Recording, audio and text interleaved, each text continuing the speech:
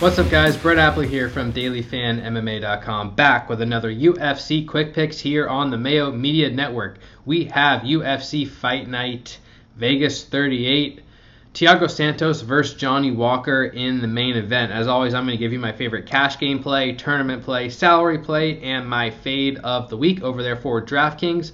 And before I get started, make sure you subscribe to the channel, like the video, comment below who your favorite play is on the DraftKings slate. Always looking forward to reading those answers.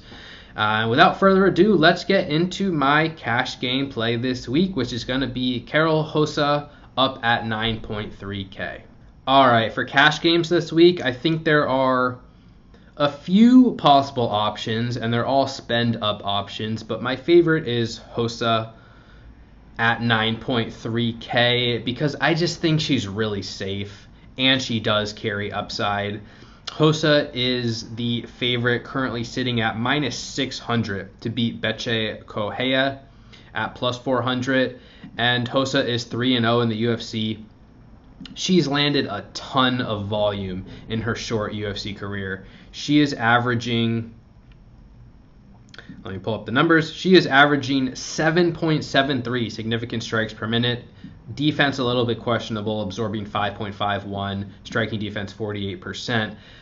But in her 3 UFC wins, she's landed 171, 120, and 57 significant strikes. That 57 strike performance, she also landed 4 takedowns and earned 11 minutes of control time. So in her 3 UFC wins, again, all by decision, she has scored 112, 110, and 109 points. That is very rare, and I don't necessarily think she's going to duplicate that on Saturday, but it's possible, and I do like this matchup for her against Correia, who's like 11 years older or something like that, and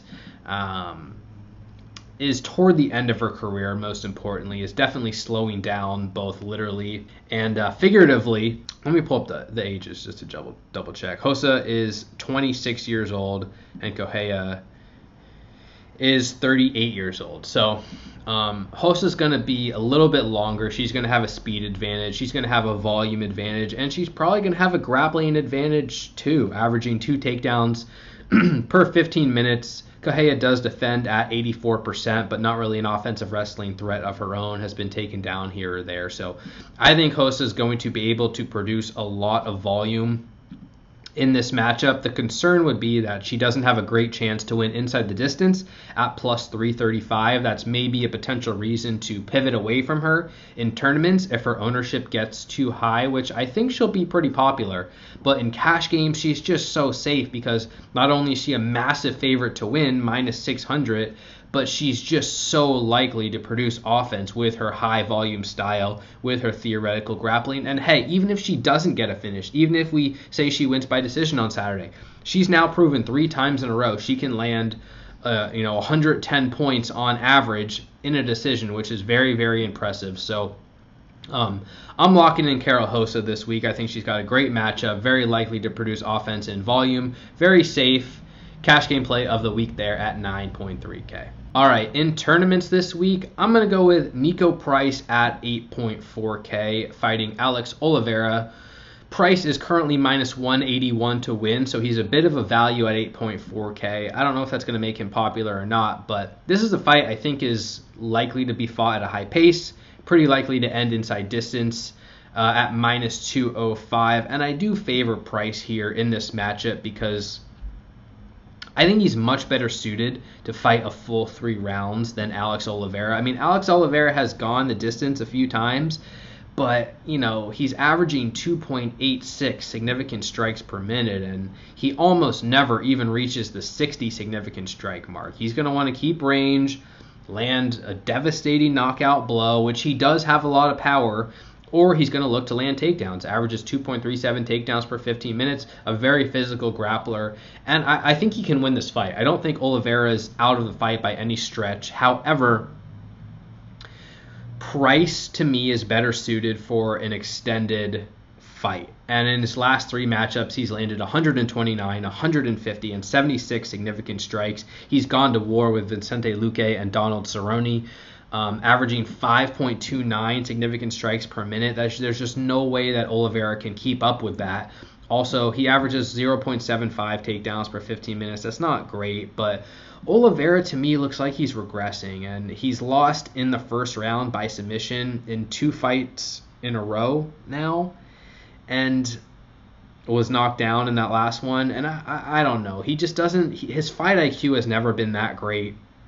I'm not going to call him a quitter, but he just doesn't. His trustworthiness bar is shrinking, and the stock to me on price is trending upward. So I think Oliveira is going to be very dangerous in the first round in the early minutes of the fight. He might land a hard shot, he might look to land takedowns, but Price is a good grappler himself, a good submission grappler, so I trust him to survive on the mat.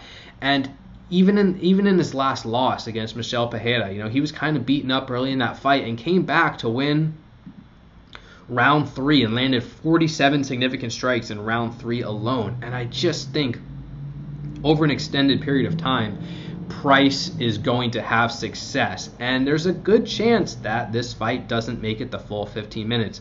Price is plus 135 to end inside the distance. He has plus 130 to win inside the distance. He has knockout equity and submission equity.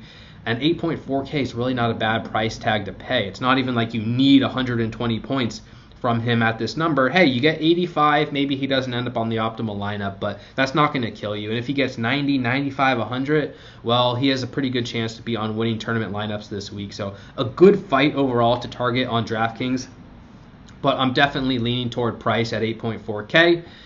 He is my tournament play of the week.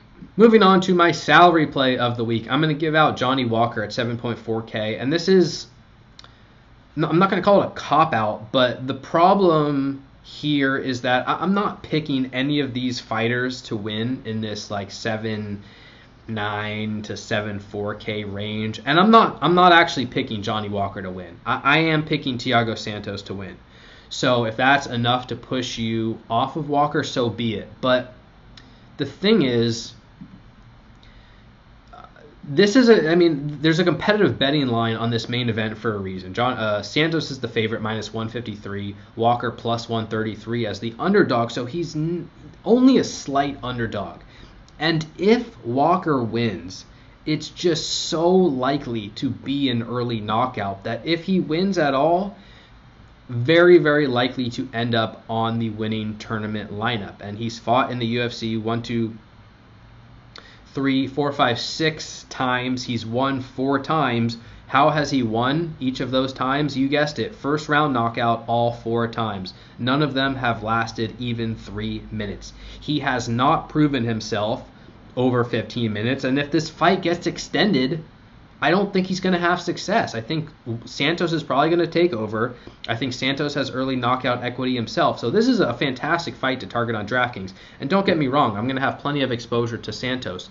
But Walker at 7.4K, like, he is not guaranteed to score 100 points in a win, but in his 4 wins, he scored 104, 128, 127, and 107 points. And this fight is minus 550 to end inside the distance. Walker has an incredible inside distance line of plus 177 for that price tag. So really you're just targeting the upside here. Do you have to use him as a primary option? No. Do you need 70% of him? Do you need to play him in 7 out of 10 lineups? No. But this is a fight you need to be on heavily. And in terms of a salary option, Walker's just too cheap compared to his theoretical chance to win and the path for him to win. So I'm locking and loading a percentage chunk of Walker, kind of regardless whether I think he's going to win or not. If you want to play him in 3 out of 10 lineups instead of 7, that's fine. But you need a chunk of Johnny Walker in this main event at 7.4K, simply because when he wins, it's very, very likely to come with an early finish, and that's going to give him a very strong chance to end up on the optimal lineup. And as a plus 133 underdog, look, it's a high variance fight, light heavyweight fight. These guys, there's so much variance. Fights can end so quickly. So excellent main event this week. Excellent tournament fight to target on DraftKings. And don't forget about Johnny Walker there at 7.4K. He'll be my salary play of the week. Moving on to my fade of the week, I'm going to give out Douglas Silva de Andrade at 9.2K. And I don't have the strongest take in the world, but ultimately what it comes down to is the price and the price range, because we already talked about Karol Hossa at 9.3K. Alexander Hernandez rates out really well at 9.4K. Casey O'Neill rates out really well at 9K. Aspen Ladd 8.9. Thiago Santos 8.8.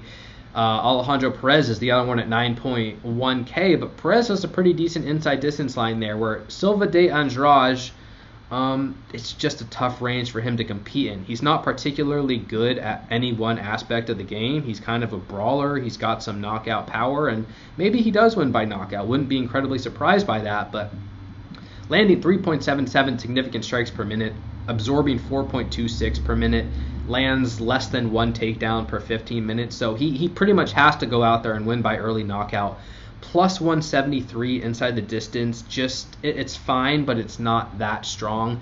And I'd rather prioritize pretty much every other fighter in this range. And even if Silva goes out there and wins by knockout in the first round, scores 108 points, there's no guarantee that he ends up on the optimal lineup anyways at this number, because you got fighters like Casey O'Neill who put up 140 already, and Alexander Hernandez has put up big scores, and there's a lot of finishing equity on this card. So with a limited number of lineups, you have to kind of cut off somewhere. And Silva de Andrade just doesn't cut it for me at 9.2K. Inside distance lines adequate at best. Not projected to wrestle much. Not projected to land strikes in volume. You really need an early finish from him there. And it's not enough for me to make any large investment. So I'll be passing on Douglas Silva de Andrade this week. He'll be my fade of the week at 9.2K. All right, guys, that's going to do it for this week's UFC Quick Picks. Thank you for the support, as always. You can follow me on Twitter at BrightAppley, DailyFanMMA.com for all your DraftKings breakdowns needs. Already posted an hour-and-a-half podcast up there with AJ Shulo. We got rankings, projections, betting content, everything you could ask for. Make sure you check that out, DailyFanMMA.com. Thanks to Pat and the team for having us on again. Until next week, guys, take care, stay safe out there. Talk to you soon. Peace.